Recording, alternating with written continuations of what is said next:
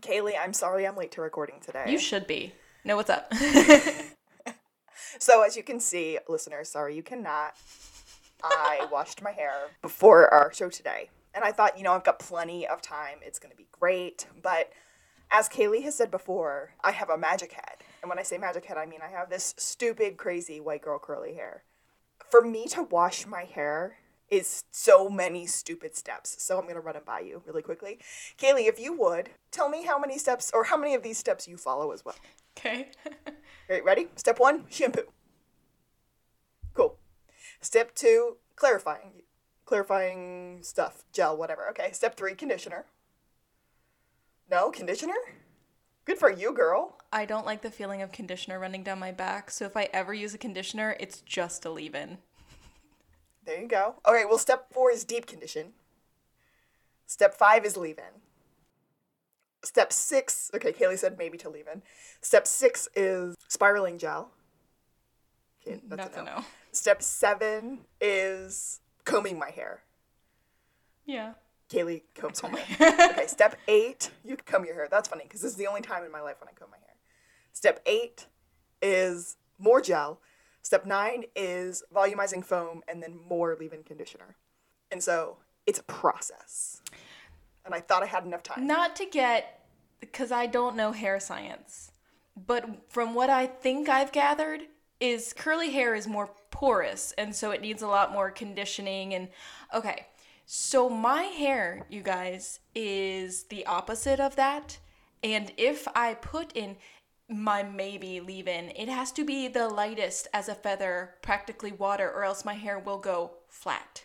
Oh, gosh. It's a struggle to get volume and texture into my hair. Like, it'll hold a curl if I curl it, but, like, she won't do it on her own, no matter what product I use as an assist.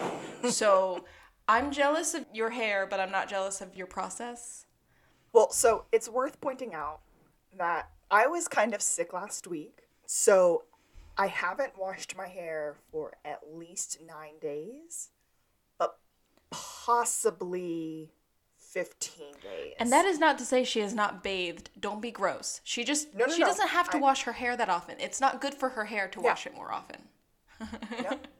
So although I have to go through this entire 25-minute process just to do my hair, at the end of the day it lasts a really long time. And I don't have to do it every day because I sleep in a bonnet at night and then I wake up the next morning and I'm like, oh, ready to go. Let's go. Life is good. Can I just throw out there, I know that you're a white girl, but I'm not sure that every white girl has the curly hair that you have. I really don't know that everybody goes through that. And I really don't know that your cousin Amanda goes through that on a regular basis. No, I don't think she does. They're very different curls. Yeah. Well, we have a different curl pattern. But I also think she conditions and washes a lot more than I do. And I put this force on my hair so that I don't have to do that. I condition it really, really heavily once, but only once every 9 to 15 And can I say, I have never seen your hair look dirty. It doesn't get greasy. If I go more than 2 or 3 days without washing my hair, I'm a oil slick. Yeah, no. Yeah. It doesn't get greasy. It goes straight from good to dreads and nothing in between. I bet mine would dread, but in I'm a dirty surfer boy way. And not in any kind of a... Yeah. So, this has been your hair care corner. Sorry again. Sorry, I'm late. I apologize. It's all good. I mean, it's worth it for that magic head. Yeah, that's the goal. Shall we start this show? Let's do it. Showtime.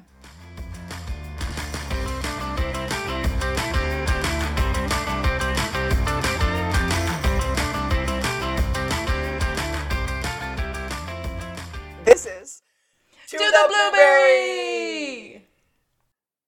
We are your hosts. I am Alexis. I am a real-life Gus. And I'm Kaylee. And I'm the real-life Sean. We are a best friend, all-American duo. Not yet.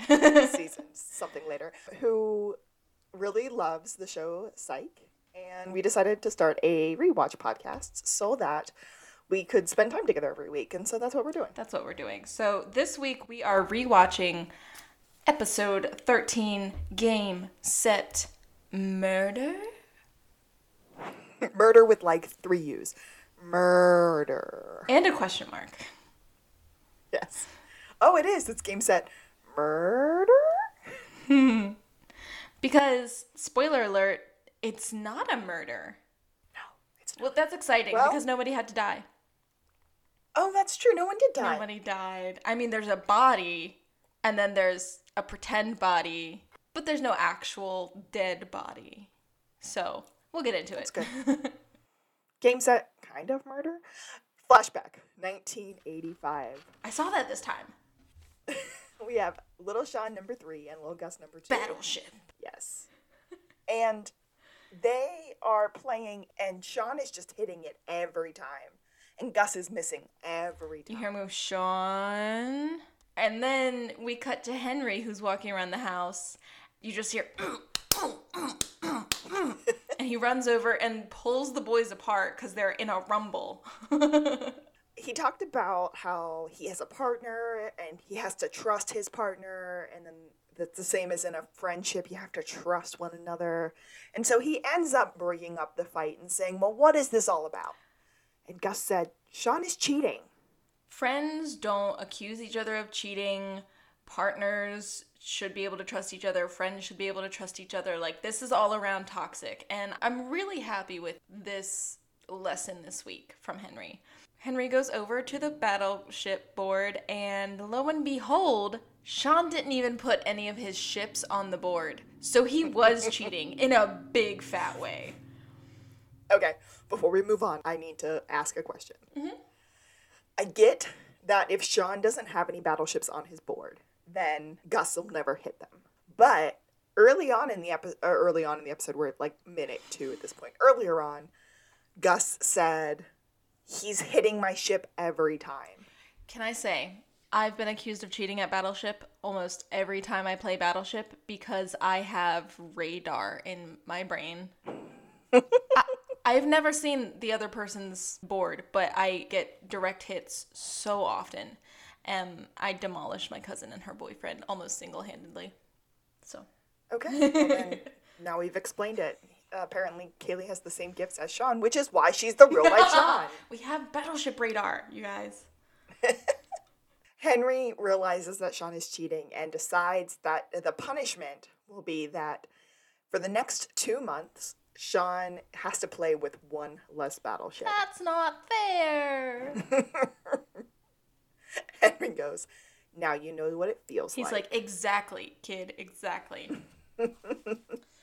We cut to current-ish time, present day, if you will. And we're at the SBPD. And Sean and Juliet are talking. Well, it's really just Juliet going, look, I'm sorry you're lonely because Gus is out of town. I can't just hand you a case, Sean. Deal with it. But maybe there's a way for us to be less lonely. Wait, I'm getting something. Baby oil. Which I had like a visceral reaction to because my back is hurting me so bad right now. Like, yes. Oh, baby oil. I'm happy that's where you went with baby oil because that's not where I went. Massages can be sensual, but I want a massage is what I'm saying. That's fair. That's fair. We end up cutting over to Chief Vic, who's talking to this older gentleman in a tracksuit, who we later find out is this missing woman's dad, which is what we're about to find out. Yeah, he's handing over pictures to Chief Vic, and he's like, well, this is really recent. This one's from about a year ago. She's like, thank you so much. What's his last name? Mr. Yeah, I did not catch that either. So she's like... Oh, well, her name is Diana Curtis. Okay, thank you, Mr. Curtis. We'll let you know as soon as we have anything. I thought her name was Deanna. So... I think it's Deanna, There's a pop culture reference. There's a pop culture reference. Yeah, but her name is Deanna, and then we butcher her name late in the episode for comedic purposes. Chief Vic is just thankful and walks into her office, and Lassie's following her. And Lassiter's like, I want this case. You have a full case. I have the bandwidth. No, I can do it. I've already done the back research. I've already pulled the previous files. If this interferes with your current caseload one little bit, I'm taking your ass off it. Well, I mean, I'm paraphrasing, but Chief is not about him choosing his own stuff. Go Chief, Vic. Sean just kind of bursts into the door, and he's got this beautiful purple scarf around his head, keeping him blindfolded. Dazzling strength. He's having a full-on psychic freak out, and he's telling them that losing that sense is making his psychic senses better. And Juliet just goes, "Is that my scarf?" We never really get an answer. No. Sean just starts saying weird things. He goes, "Service, return service, net, fishnet? I love somebody." And then he puts his hand on Lassie's head. And for anybody out there who doesn't know tennis terms, because Guster played tennis and Alexis played tennis. More Alexis real life guys. I was not a great tennis player, but I know that love means 0. So you don't, like, when you're calling score, you don't use the word 0, you say love. So if you had scored, the score would be like love 15, as in 0 for me and 15 for you. So also scoring in tennis is all jacked up. Why we don't just use 1, 2, 3s as the odd. Also, you have to be silent as a grave, and I don't like attending sports where I cannot scream for my friends. It was very offensive to me. There's none of that. You can't cheer. You can't clap. I mean, you can clap sometimes, but it's worse than golf, y'all. On, it's worse than golf. Special occasions. Yeah, it's hard to watch tennis. I will 100% agree to that. But my mother did it. I don't know how Libby did it. The entire time. I know. Because she's loud. But, Lassiter just gets angry about the hand, and then Sean deduces that there's a missing tennis player. Bjorn Borg is missing! No. Who's missing? Wait, can I say, what does he say when he puts his hand on Lassie's head? Because I didn't catch it both times. I was like... Oh, he goes, "I love somebody." No, and then he goes, "And now I'm getting something," and I couldn't... Oh, I watched that part 3 times. I still can't tell you what it said. Okay, it's not just me. I thought it was something about gravy. Grecian, maybe? I have no idea. But anyway, so he's making a reference to a famous tennis player, Bjorn Borg, who's Swedish, who had a famous rivalry with McEnroe, and they did the 2007 movie starring Shia LaBeouf as McEnroe. Oh.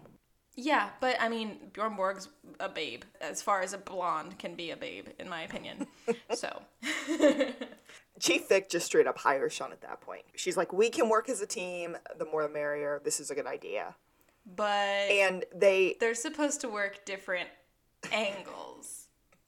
Because... You mean we can work together? Together, but separate, says Lassiter. So lines are being drawn. Go at it your psychic way. I'm going at it the police way. Don't get in my way, essentially.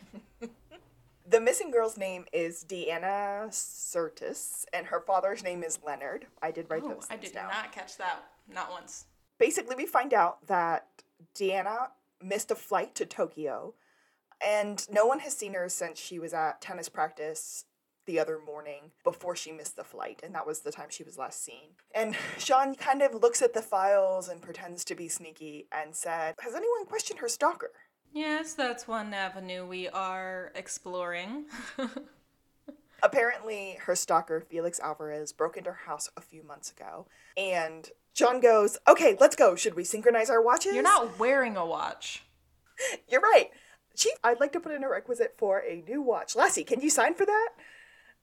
And they're just so, absurd about it. But this is our first time/watch reference. Oh, okay. Yeah. It follows through. It does. And it's such a silly reference to follow through, but it 100% does. Also, we get a tan line flashback, so that makes me joyful. Oh my goodness. Door jam Lassie, thank you. Oh. Doesn't he, side check Sean, though? He's like, ow! Juliet is leaving. Lassiter and Sean follow, and they kind of hit one another in the middle of the door. And Sean steps back and kind of lets Lassie go. Then Sean just cuts right in front of him, and Lassiter turned around and looked at Chief Vic and said, "Thank you," in the most sarcastic Irish voice you've ever heard in your life. And then credits. Gus is at a Pharmaceutical retreat. Yeah, so they're at a camp and they're doing trust exercises and everyone's screaming, Gus, Gus, Gus, Gus. Gus ends up falling off of this, like, Boulder? I don't know, maybe 8 Yeah. foot rock or something, and his team members catch him in a sheet. Then his phone rings and he walks away. Sean is at the psych office, and that's what them talking on the phone. Mm-hmm. And Sean is playing with a toy. Of course, which is not a pineapple. No, it should have been a pineapple. Is it like some kind of alligator or something? I couldn't really tell. I was somewhere around alien alligator. I'm not 100% sure. Right, and Sean's like, oh, are you coming home soon? Don't you get the weekends off? He's like, it's a weekend retreat, Sean. This is what it is. He's like, but I've got this client. Do you know this girl, Deanna Curtis? Gus knows all about it, of course. He's like, local lady in the know. Yeah, she's a local tennis player, pretty well known, rated in the low 100s. And Sean goes, 147. And she's missing tennis player. So he's kind of filling him in. I used 147 as a abbreviation for Deanna throughout the rest of my notes. Oh, nice. And I hate to call this woman a number because she's more than a number, but yeah, that's what happened. But you're right. Gus is against this. Gus has to stay at the retreat because one of his coworkers is retiring. Reingold? And he wants... That sounds good. Yeah, maybe. He wants his clients, and he wants one specific client. They say this man's... Starts with an M. This name... Okay, they say it many times, and they always say it different. And this first time, it sounds like he says Dr. McNaughty. Oh, nice. McNulty. I mean, I think McNulty comes up at one point, yeah. And then at the end, I hear McNatty, but I don't know. Magnati or something like that. The guy's got an accent. Anyway, he says everybody wants this guy because he orders in bulk, like Costco level bulk. Like, he could meet his quotas in days, not months. The boss at the retreat comes running up to Gus, and he is painted green for some reason. And he goes, "Why haven't you painted yourself green, Burton?" And then he said, "I guess it doesn't matter now. I heard about your grandma. I need you to go handle it." And then Gus randomly finds out from his boss that his grandma had slipped in a tub and broken her hip. He just kind of like looks askance at his own cell phone. And then we get our boys back together. They are at the tennis club. And I thought they went to her house first. So, yeah, I wrote tennis club, but now that I think about it, I think they're at her house. They are at her house, and there are tons of pictures of 147 everywhere. Dad points out that one of the reasons why 147 loved winning was because she got her picture taken, and she loved getting her picture taken. I think I wrote that exact thing. Apparently there's also a camera in the room, but she didn't really have time for hobbies, so she couldn't really pursue photography as a hobby. But then there's also... Whoa. We gotta stop there for a second. Okay. You do not put a security camera. Oh, I didn't... In a young lady's room. I didn't even get to the security camera. I was just talking about her not allowed to have hobbies because her dad's controlling. But also, there's a security camera in her room because of the supposed break-in from her stalker a few months ago. But yeah, like, I'm sorry. I don't care what kind of security I even set up myself. I'm not putting a camera in my sleeping quarters. Nope. No, that's some paranormal activity stuff. I'm not inviting that into my life. I was gonna call it some bad juju magumbo. Same vibe. Okay, we're on the same page here. Okay, so Sean pulls some bullcrap and gets Tennis Dad, I'm just going to call him Tennis Dad because I don't know their name, to turn off the camera. It's a really shady reason that I would never buy, but they get it done, and so they get to snoop with impunity. Sean ends up finding a really nice jewelry box with a lot of really nice jewelry in it. Well, they tell us it's a lot of great diamonds, but it looks like costume jewelry to this gal. Listen, I don't know better. I told my husband to buy me a fake rock. He didn't, but I told him.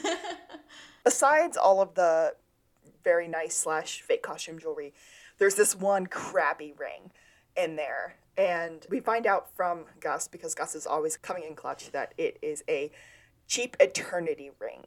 And an eternity ring is apparently a ring you give someone who you have known intimately, and you are supposed to wear it all the time. Yeah, and if she's not wearing it all the time and it's a cheap-ass ring, it's probably someone Daddy wouldn't have approved of. And so we're like, she's got a bridge and tunnel lover. He's on the DL, but maybe she's not missing? Like, is that even a possibility? Yeah, they think, find whomever gave her this cheap jewelry, find her. Which is a very logical standpoint. Yeah. Which we talk about in the next scene when Lassie runs into Sean and Gus and they talk about this secret boyfriend. They're outside a coffee shop and Sean's like, smells like a lead to me. And Lassie's like, bruh, we're already investigating the people in her life, talking to her friends. If there's something here, we're gonna find it. Just stay out of my way. Stop following me. Are you stalking me now? And, okay, so I started a count of Sean's weird nose. I think this is a thing that comes up a lot. And it's really memorable. I know my mother caught it in season 2 opener when he does it to a person who's known for this. He does these weird nose. He's just like, no, or no, no. But anyway, he does weird nose. So this was at least the first one in this episode. I counted 2 and I forget where the other one is. I guess, I recognize that now that you've said it, but I don't think I would have clocked that as a bit. But if it made it to season 2, that's a bit to me. But Henry pulls up. And Henry is ready to get rid of all of this junk that Sean has left at his house. Sean goes, you only ever call me to come pick up stuff. And I'm like, is this the excuse that Henry uses to talk to his son on a regular basis because they're broken? Yep. But Sean clocks a Whitesnake t-shirt. He's like, you can't get rid of this. You can't get this in stores anymore. Gus sees this Airwolf windbreaker.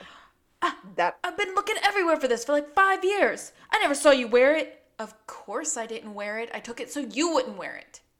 So I looked up the Airwolf windbreaker, and this is absolutely a real Wasn't thing. Airwolf a show or something? So there was a movie. Oh, okay. Movie. Called Airwolf from, I don't remember when. I really want to say 1982, but I think I'm making that up. The only person who had an Airwolf windbreaker was Jan Michael Vincent. No, it was a drama series. Oh, okay. In 84. Lassie ends up noticing this nice fishing pole that looks brand new that Henry's about to give to Goodwill. Is this a custom Saccart graphite rod and reel? You can't give this away. Henry points out that it is Sean's fishing pole, and Sean never wanted to go fishing, so it was never used. I've been meaning to get out there, get on the water, get some snapper, but it's a whole song and dance to get the boat out. He calls it the blue, he said, to get all of the blue. And I'm just like, what kind of pretentious, what sort of pretentious life is Lassie living when he calls it the blue? He's got this highfalutin sport fisherman fantasy life or something. Kind of like when Gus calls it the bee. But Henry invites Lassiter to go out fishing with him at 5 o'clock tomorrow morning.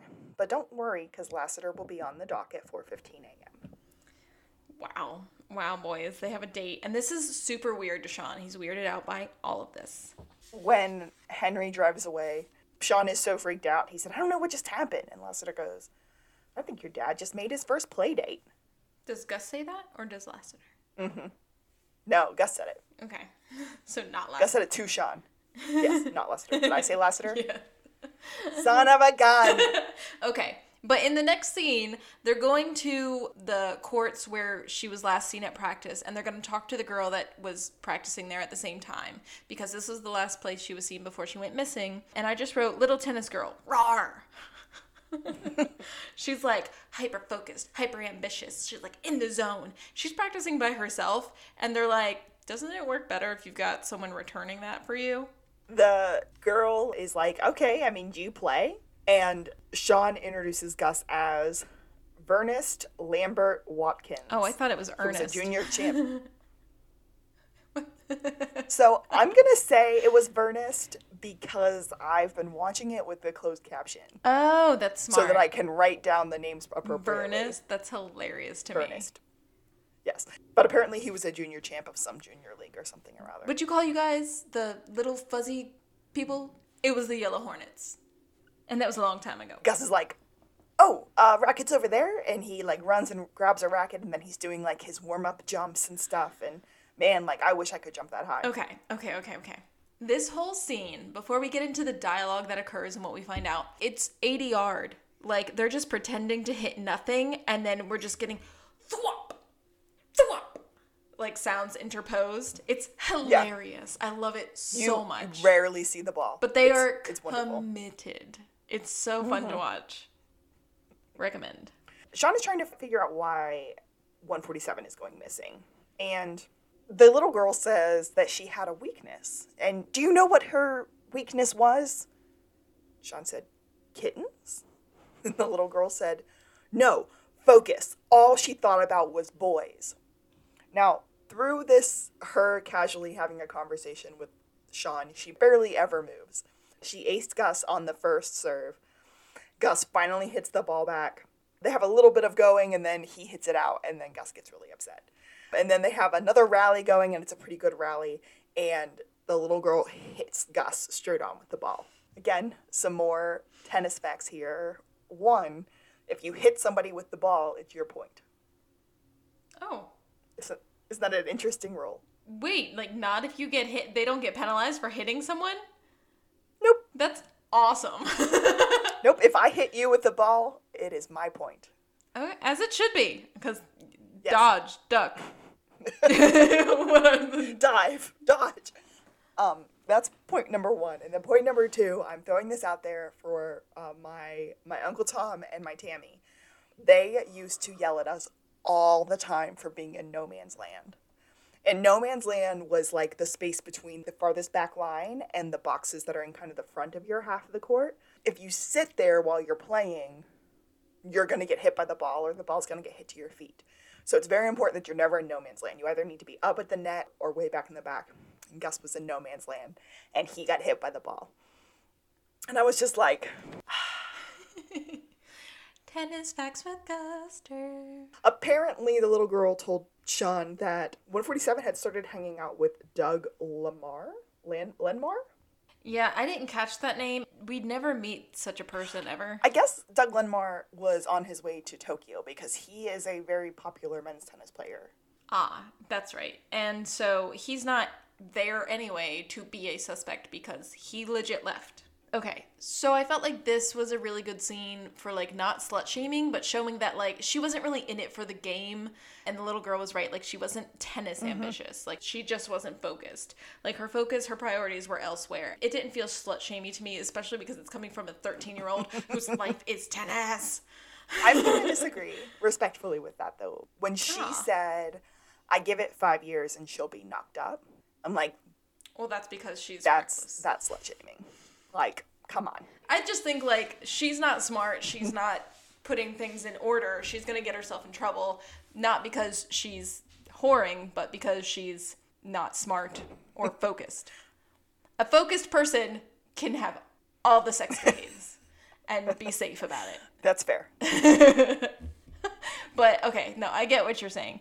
We have our first kind of walk and talk of the episode, and Sean and Gus are kind of talking about theories that they have. One of them was that the boyfriend might not actually be in Tokyo, and she might be there. And the second theory is that she might be hiding to avoid her dad, because her dad really only cares about tennis. Like, he wears tracksuits. Like, that's what he cares about. So maybe she's just trying to get some privacy. We happen upon a nail salon ad, and Sean sees a design that was on her finger in a tennis picture of her. So he's like, let's go do some recon. So they're getting mani-pedis. I have the urge to suddenly get my bunions buffed. Also, that would have been a great opportunity for a pineapple. Just right? Putting it out there. Like, instead of a palm tree. Yes, absolutely. Absolutely. Okay, so Gus is not happy that they're taking time out of their important investigation and his being away from camp to get mani-pedis, and Sean's like, dude, this is for the case. Like, it's called multitasking. 2 birds, 1 stone. Like, this is, like, he's living his best I've never felt more productive. They're there for info, and Gus is like, yeah, we're having not so much luck because our technicians do not speak English. And he's like, none so far. Or Sean says none so far. But then he sees the front desk girl get up and leave. So then they get up out of their little pods for their pedicures, and they shuffle over to the computer, and they do some snooping. They do full-on mani-pedi walks, like fingers up, toes off, like walking like a penguin over. I've done the mani-pedi walk before. I feel it. It was just beautiful. Oh, yeah. Apparently 147 was at the salon yesterday, and she ordered some nail protein solution. And the billing address was to her father's house, but the delivery address was to a different place. We get this voiceover because they're going to there, obviously. And Sean's like, I've got a great feeling about this. She's going to be there. She's going to be fine. Not so much. But then there's an ambulance and some cop cars. So there is a full-on gurney, and she's being carried out with a big old bandage on her head that, like, can show all the blood, and she's got a neck stabilizer on. Stabilizer? Stabilizer, thank you. She's got a neck stabilizer on, and they're like, well, we can talk to her when she wakes up to get the information. And then somebody said, well, if she wakes up, because apparently the injuries were pretty heavy. They're not saying it right here, but it's blunt force trauma. And so she's in critical condition, but she is alive. This isn't a missing persons case anymore. It's attempted murder. Juliet says that. Gus is over everybody else getting these dramatic lines. He's like, she also gets to say stuff like this? I forget what Sean said before that made him really jealous, but throughout the episode, it's a running Gus thing. Tries to say these. We missed one. There was one back earlier about her secret lover or something, but he kind of tries all the way through the episode, and it's pretty beautiful.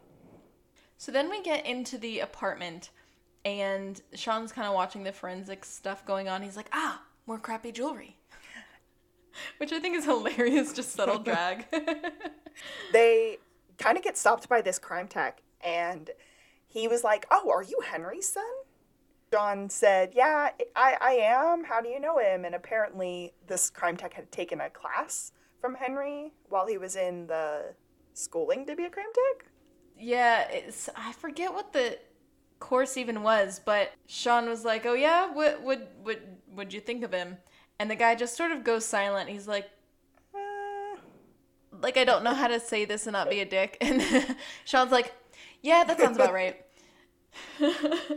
But okay, can I say that this show, every time they do this, Spidey senses, because I did not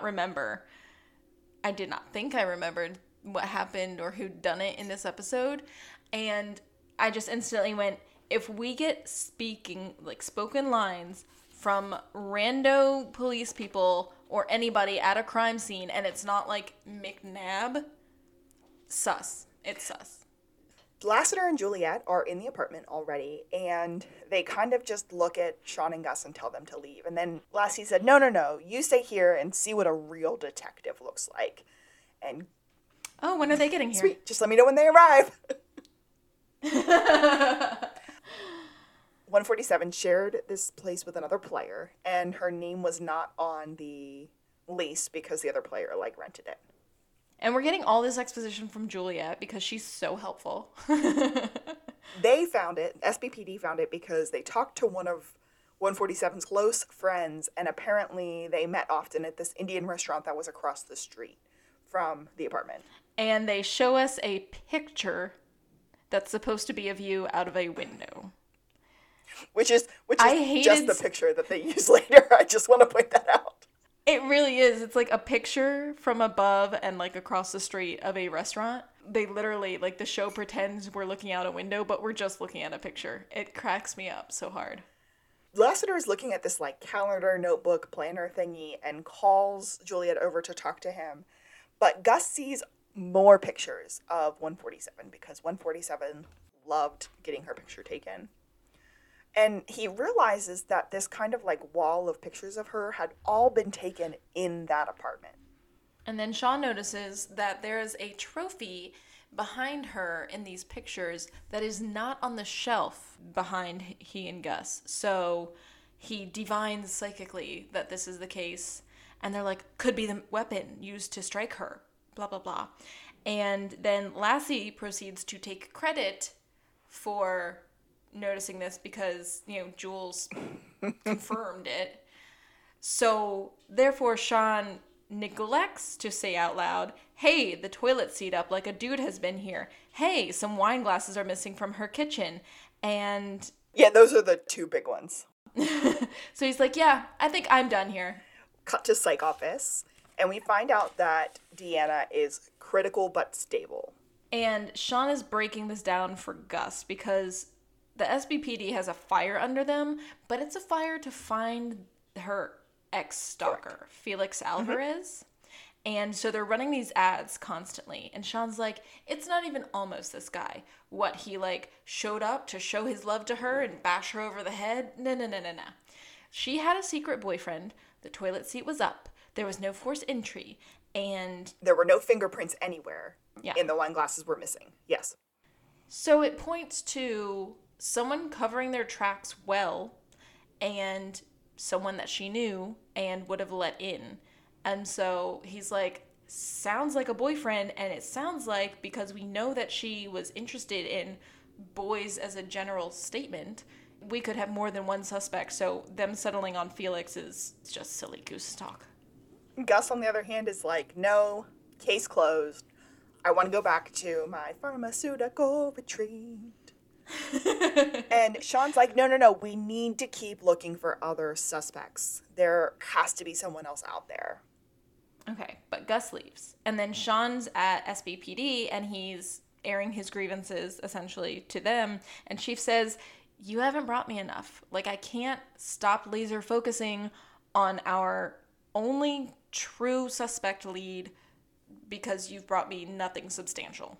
Sean ended up saying, I can project Tommy Lee Jones from The Fugitive if you would like. How do I notice these references and never write them down? You're a genius. He keeps going and he said, I want a hard target search for every outhouse, hen house, cout house, waffle house, house MD, House of Long Shadows, as Lassie is just taking him out of the office. I watched The Fugitive not that long ago. It's very, very fun.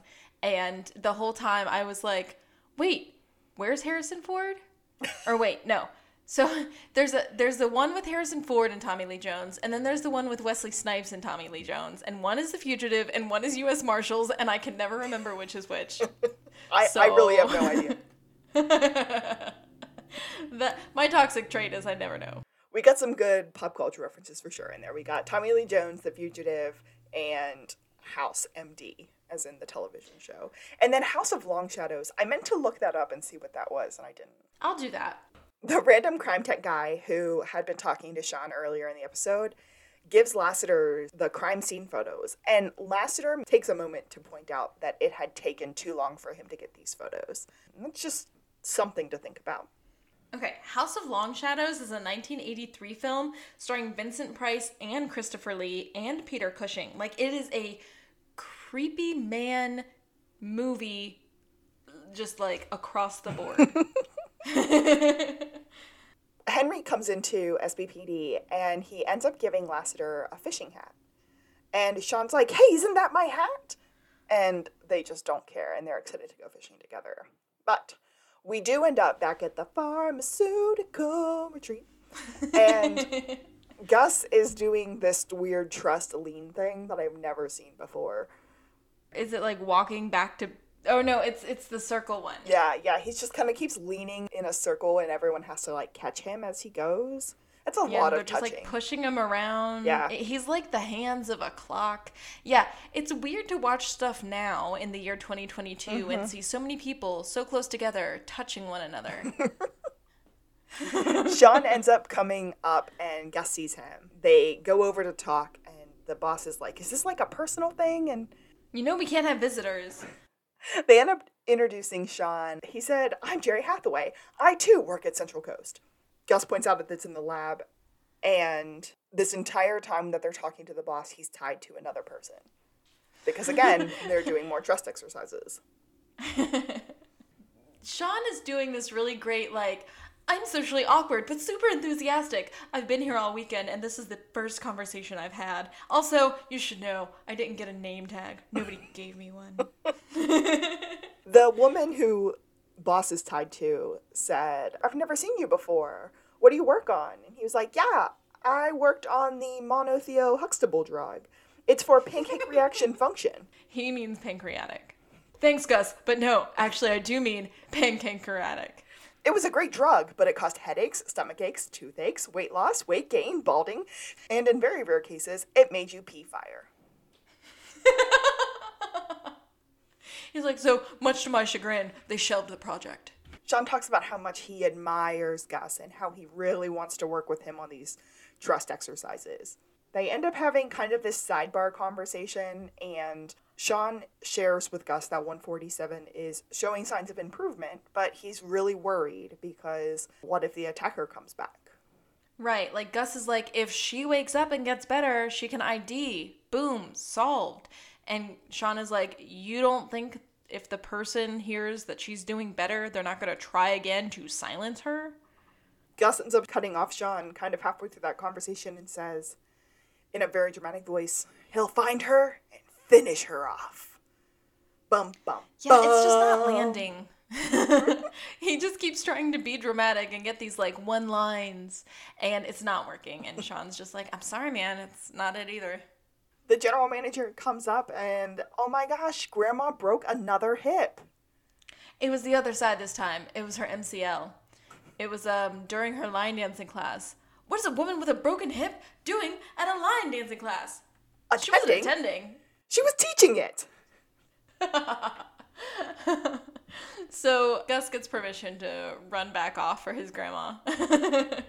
Lassiter had arrested Felix and brought him into the SBPD. And Felix is straight up saying, I'm innocent. I didn't do this. I've been rehabilitated. It wasn't me. His abuelita is following him the whole time. I mean, I'm assuming it's not his mom, but she's like, he's a good boy. You leave him alone. It's so sweet. Sean just kind of screams, stop! And then has a kind of psychic freak-out moment, and he starts reading Felix's guilt through his hand. And Sean ends up screaming. Did you write this down? No. Okay, so I'm going to try to do it in a terrible accent. He goes, yeah, I know what he does, but I can't remember all the words. He goes, Hamana, hamana, hamana, Ricky, Enrique, Geraldo, Menudo, Richie! That was good. I like that. I have no idea what those are. Menudo is both a soup and the band that Ricky Martin was in as a child. Right, and we did say Ricky earlier.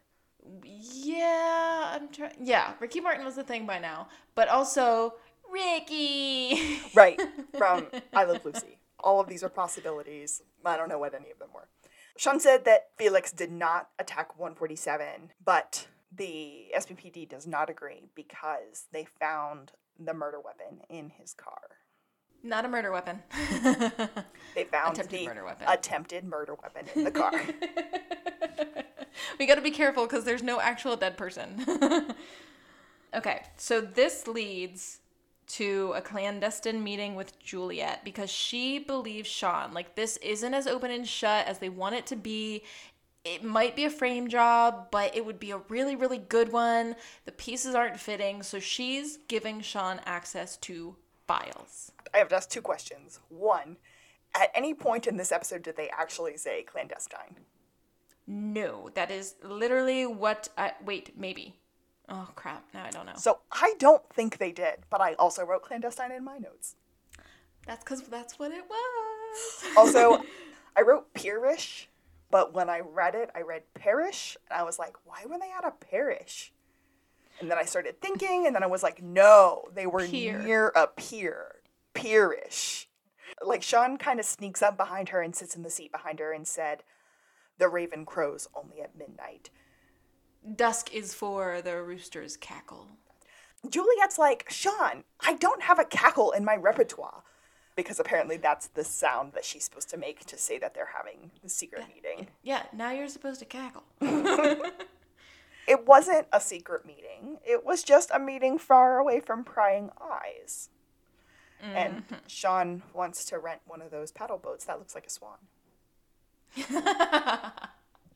Always.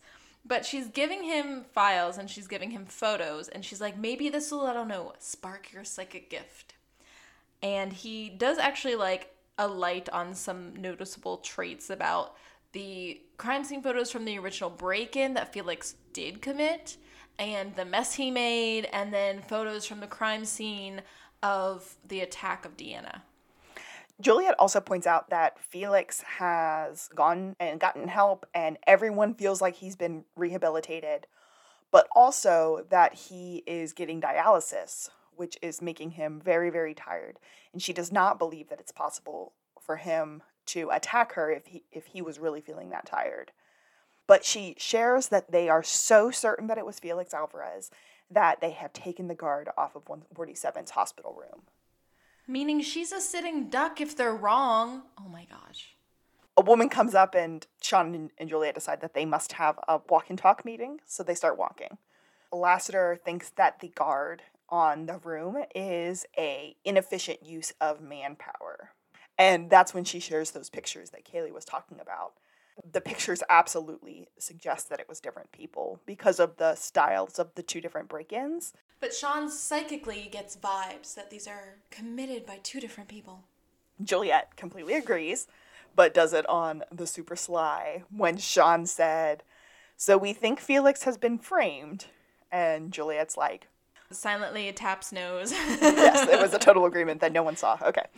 Juliet and Sean end up having this kind of really lovey-dovey moment at this point. And then we cut to Lassie and Henry, and they are at Henry's house grilling fish.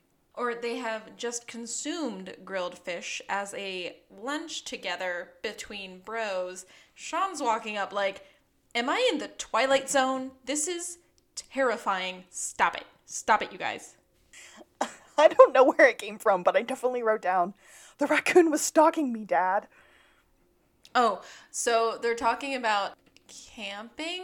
Oh, okay, so Lassiter uses this line, we hooked it, cooked it, and ate it. Because they just ate snapper, which I will say is a fish that you can catch on this coast. It is very large and is the closest thing to chicken that I've had in 8 years. Wow. Yeah. Red snapper is like a weird, hearty fish. I do like red snapper. I was going to say, you would like it. Yeah. We're having salmon tonight, not red snapper. Sean is like, hey, I need some advice from you, Dad. Like, can you go home inside with me? And there's a picture of Lassiter and Henry holding this big fish on the fridge. Sean just freaks out about it. Henry goes, that's a picture of the fish. I didn't even realize Lassie was in there. But Sean walks away as Henry is getting drinks out of the fridge and goes to hand one to him, and Sean's not paying attention, so he puts it back. But again, I mentioned this in like our very first episode, the fridge is dark. There's no light on in the fridge. It's not a working refrigerator. You guys, don't show the interior of a refrigerator if you're not going to pay attention to details. The MOs of the two events don't match. One, they trash the house, but in the other, the crime scene was completely spotless. And he's like, I can't get anything from these police reports. I don't know what's going on. But Henry, in all of his wisdom, points out that police reports are not gospel and that he needs to use what he figured out himself.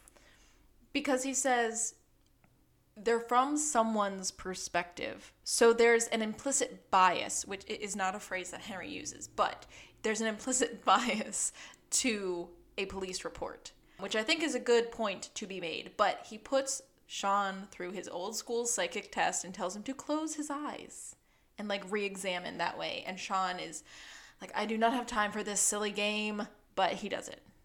Good thing he did it too, because after he did his mental breakdown of the second crime scene, he kind of just opens his eyes, gets up, gathers up all his stuff, and screams, "Thank you, Dad! I have a crime scene to break into!" And then they have a full-on Sean and Henry high five, and it's so beautiful. Can I just say, like, Henry's tricep is looking pretty good. Oh, things I don't know. His arm is raised. Yeah. He did look super like casual. He was like leaning back in his seat. He was giving him a high five. He had a beer in his other hand. Like, it was a good thing. He's a super buff old guy. Sean and Gus do break into the crime scene. The second one, in fact, which is her, like, clandestine apartment. Where she was attacked, yes.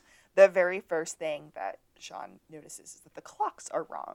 He's like, what is up with the clocks in here? Why are they all wrong? He even double checks the time with Gus. It's like a whole thing. Which is where the watch comes up. Sean does not have a watch.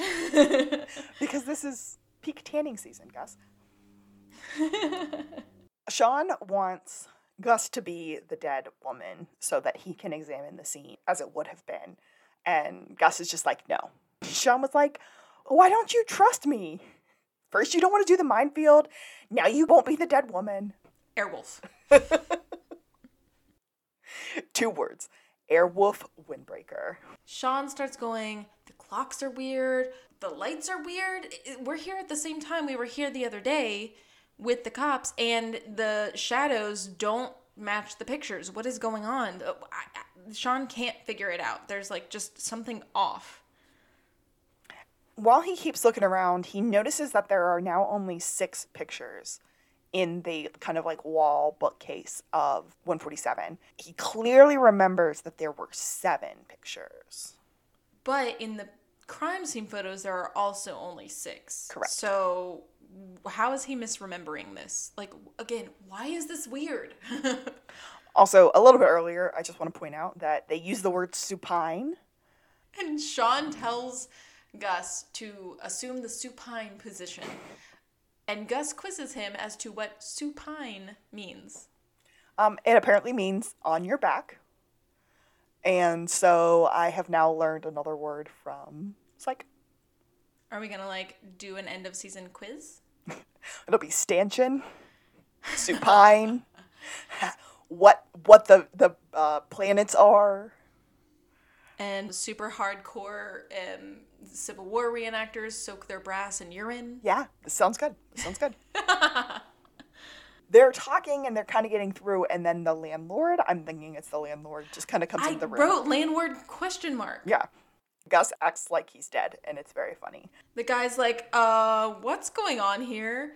And Sean is instantly going, oh, man.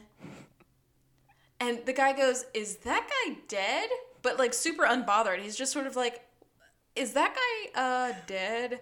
And Sean goes, well, now you've already seen too much. You're in it now. You have to help me clean up. And the guy's like, I guess. Like, one of the first things that Sean asks him is there an incinerator in this building? And the guy immediately says yes. And I have to pause here. What sort of apartment building has an incinerator in this day and age? I think in New York City they still do. I think they're, like, for trash and stuff. Yeah, so that's what an incinerator would be for. In the good old days, you would dump your trash down like a chute, and then it would end up in an incinerator room, and it would all be burned, and that's like a way to control the trash. But, like, fires are real, guys. I don't believe that there would be an incinerator just chilling in the Santa Barbara apartment building. Kaylee's doing research right now. 72 incinerators are still operating today in the U.S. Most of them, 58 or 80%, are sited in environmental justice communities, which we define as areas where more than 25% of residents are low income. So they still exist. I don't think they're putting them in buildings anymore. Well, did you just say there were only 72 in the U.S.? Yes, okay. I think. So plausible but improbable. This doesn't look like an old building, but who knows if maybe it's just gotten a really good facelift. Anywho. Okay, sorry. I had to get on my high tail about that because I was like, I don't think those are things. The building has an incinerator, and Sean is going to need his help cutting up the body, putting it in little Ziploc bags. He's going to have to melt down the torso. And at this point, Gus just nopes out. He's like, too far. And the guy, as soon as Gus moves, the guy panics and runs away. And now they don't have very much time. So Gus is like, we're getting out of here, yeah? Gus stands up and goes, chop up his body. Now you see why I don't trust you. And he wants to just get out, but Sean sees something. Sean is looking at this restaurant that is across the street. Which is a picture of a restaurant. Right. And he notices that in the picture, the crime scene picture that they have, there are like these little lights in the bushes. But there aren't little lights in the bushes now. And we established earlier in the scene that they are at the apartment at about the same time they were at the apartment last time. Cut to them running out of the apartment so that the cops that are probably getting called by that landlord scaredy cat don't find them trespassing. So they go over to the restaurant and they are asking a worker there, a very, very pretty little girl who makes great facial expressions. Agreed. And she's a woman, not a little girl. Yes, lovely. I love the pan in on her. She gets some close-ups. It's great. Yeah, she's face fabulous. work. Yes. Sean's asking questions of her because we don't get a name. And he's like, what time do those lights turn on? And she says 5. And he says, they never come on early for any reason whatsoever. And she's like, they're on a timer. But he's got one more question. Are you ready for this? It's very, very serious. She gets serious with him. And he says, do your samosas come with that red onion chutney? And her face quirks up in this very, are you serious? But I assume yes. I mean, samosas need the red onion chutney. Also, I would kill for some Indian food right now. So we're end up cutting to the Santa Barbara Police Department, and I'm not sure exactly what's going on, but Sean just kind of busts in, and Lassiter goes, Jiminy Cricket's what? And I got a big old laugh out of that because Jiminy Cricket is I wouldn't say a less known Disney character, but still a good pop culture reference. Yeah, very old Disney character. Sean and Gus are, this is another, I think, pop culture reference for me, because they're like, there's an anomaly in the space-time continuum. And I think that comes from Gus. And then Sean is just like, oh, the times, check the times. And then he's like flailing through SBPD. The disruption is near. And he keeps like accosting people with his hands. In the middle of his freak out, though, we get a Juliet sneeze. Yes, while she's still sitting at the desk before they start following him around the precinct, we get a Juliet sneeze and a bless you. And this is an ongoing bit that they try to make a thing, and it only sometimes works because it gets cut out a lot. But apparently they did this quite a bit, and I love that for them. They're about ready to go, like they've come to terms with there's something going on, and Sean screams, let's go get Dirty Diana's attacker. Follow me. And the first time he said that, it didn't even click. I took my notes, I wrote it down, I missed the Dirty Diana completely. And then the second time around, I was like, oh my gosh, I have to go back and put that in my notes. That's such a good song. So my reference for this, because I don't know how the song goes, it's a Michael Jackson song, and when Princess Diana and Prince Charles went to go see Michael Jackson, he removed it from his set list, and she was like, oh, don't do that, it's one of my favorites. Aww. But how it's very present in my mind almost at all times is Janelle Monáe has a song called Yoga, and she uses the phrase, gonna be Dirty Diana in the song, so it's like always playing in my head. But yes, so we get a great reference that butchers the actual victim's name, right, but is a great reference that had to be made. As they're kind of like running through SBPD, Sean is having a very big psychic freak out. And he ends up pointing at that crime tech that we were talking about earlier. Photo Boy. And Sean starts to insinuate that it was Photo Boy who took the picture, whose name I don't think I ever got. Oh, no, I definitely didn't get it. I think it started with a J, because at some point we see his initials, but I'm not sure. Oh, yeah. Yeah. JT or something on his bag in the picture. Let's call him Justin Timberlake. I like that. Oh, Lord. So he's like, what do you mean? I've never met her before. And Gus said, well, wait a minute. Didn't you photograph her apartment when Felix originally broke in? Dun dun. That's when you guys met. And she loves to get her picture taken. Yeah, so that worked for a while, but then she found someone who could buy her better jewelry. Sean does the recap and said something along the lines of, they started to break up. He ended up killing her, kind of crime of passion style, if you will. Although, according to our last episode, rarely about love, more often about revenge or hatred. Well, she broke up with him because he was poor. Yeah. And which is a crappy she literally said, you can't give me what I want, and this is a priority for me. Boy, bye. And him being a fragile little man baby, he couldn't take it. So it's a really crappy reason to then murder someone, just because they're maybe not a good person. That's true. She deserves better than him. He grabbed whatever was near, which happened to be that trophy. Bam, knocked her out. And then he meticulously cleaned the crime scene because he works with crime scenes. He knows what they're looking for. So he could take care of business. But when, the cops eventually descended on the scene and he was taking the official crime scene photos, he realized that there was a picture on her shelf that incriminated him, because in the picture of Deanna was his duffel bag. That had his initials on it. And people at the precinct saw every day. So eventually someone was gonna catch this, or he was afraid that someone was gonna catch this. So that's why he went back at a different time, removed that picture, and retook the crime scene photos. And he was very careful to set all the clocks back to make it look like he had taken them at the original time the cops were there. Which is why when Sean and Gus went back the second time, when they let's break into a crime scene. Yeah, I made that a verb. They noticed that the shadows were off from the time that it was versus the shadows in the picture, which said what time it was. Mm-hmm. But what we find out is that Justin Timberlake, can I use his name? Is this a copyright? No, I'm probably fine.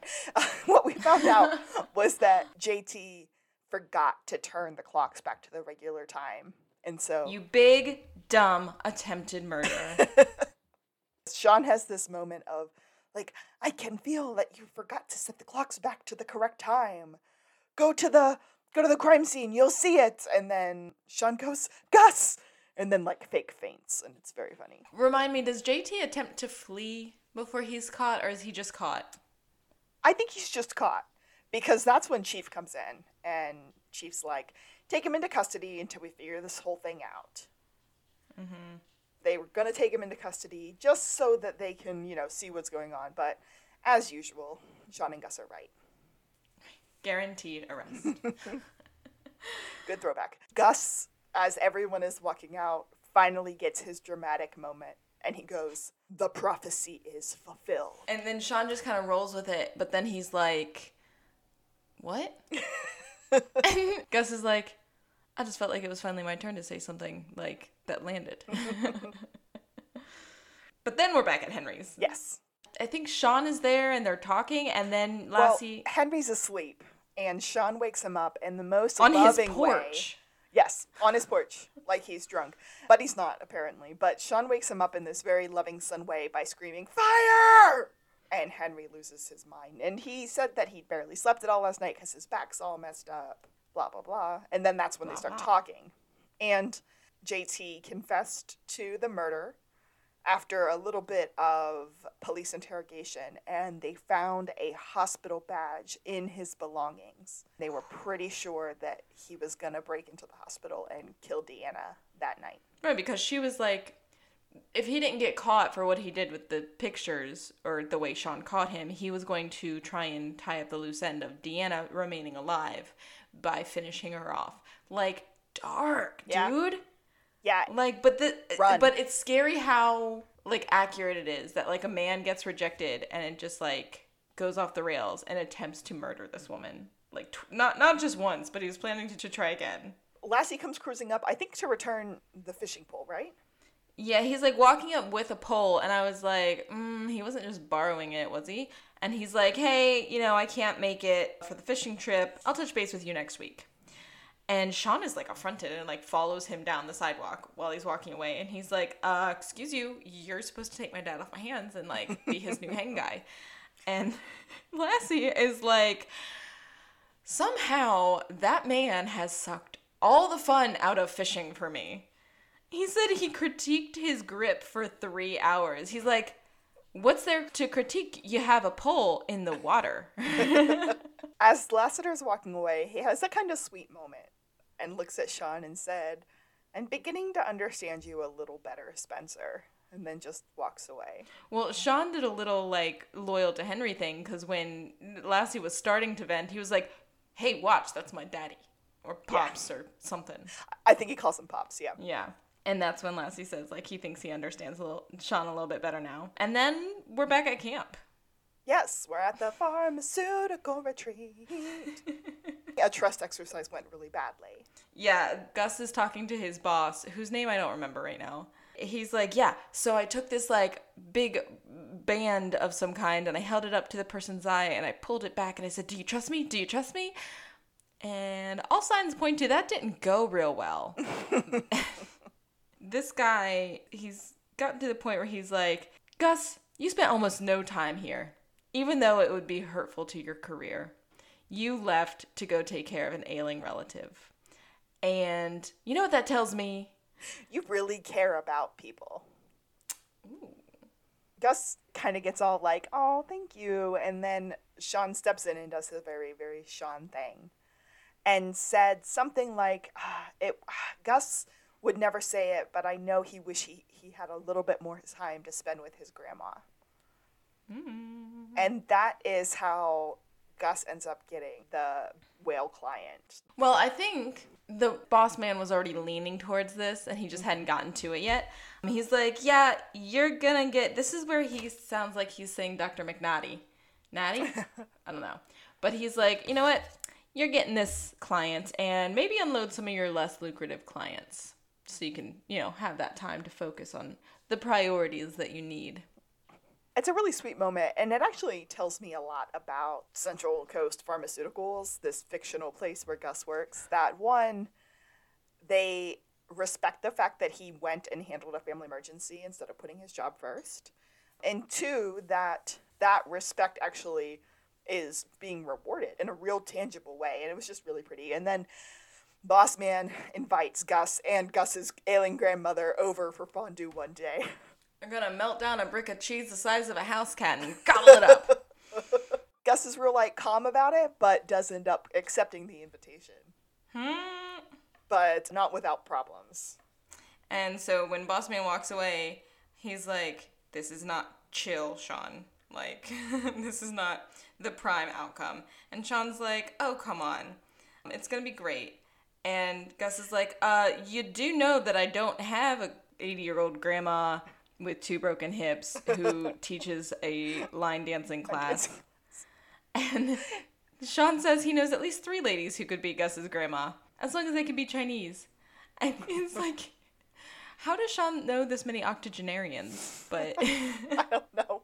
Sean and Gus end up having a little walk and talk where Sean has a moment of, you do trust me, don't you? Like, we don't have to do these kinds of trust exercises they were running around being crazy doing all weekend. He doesn't really get an answer. Yeah, there's kind of a pause, and Sean said, battleship rematch? You know that's right. Yes. We actually got a perfect way to end that episode. Yes. I'm so used to us just inferring lines that they go on to say happening because it would be a good moment for them to happen that I get so just overjoyed when they actually get said. That was the perfect bookend for this episode because we started with the boys playing Battleship and we're ending with the men playing Battleship. Or talking about playing Battleship. But it was just kind of a beautiful moment, and a good that's right always makes my day. Oh yeah. Oh, most definitely. Oh man. So we had a ton of pop culture references for sure. We found a pineapple? Did we find a pineapple? Wait a second. No. I didn't find a pineapple. We didn't. No. And I did not look up where it was because I was watching for it the whole time, but I just didn't find it. I did look up where it was, or where people say it is, and I feel like that about it. So the biggest argument is that there is something that looks like it could be pineapple on one of the customers' plates when they walk into the Indian restaurant.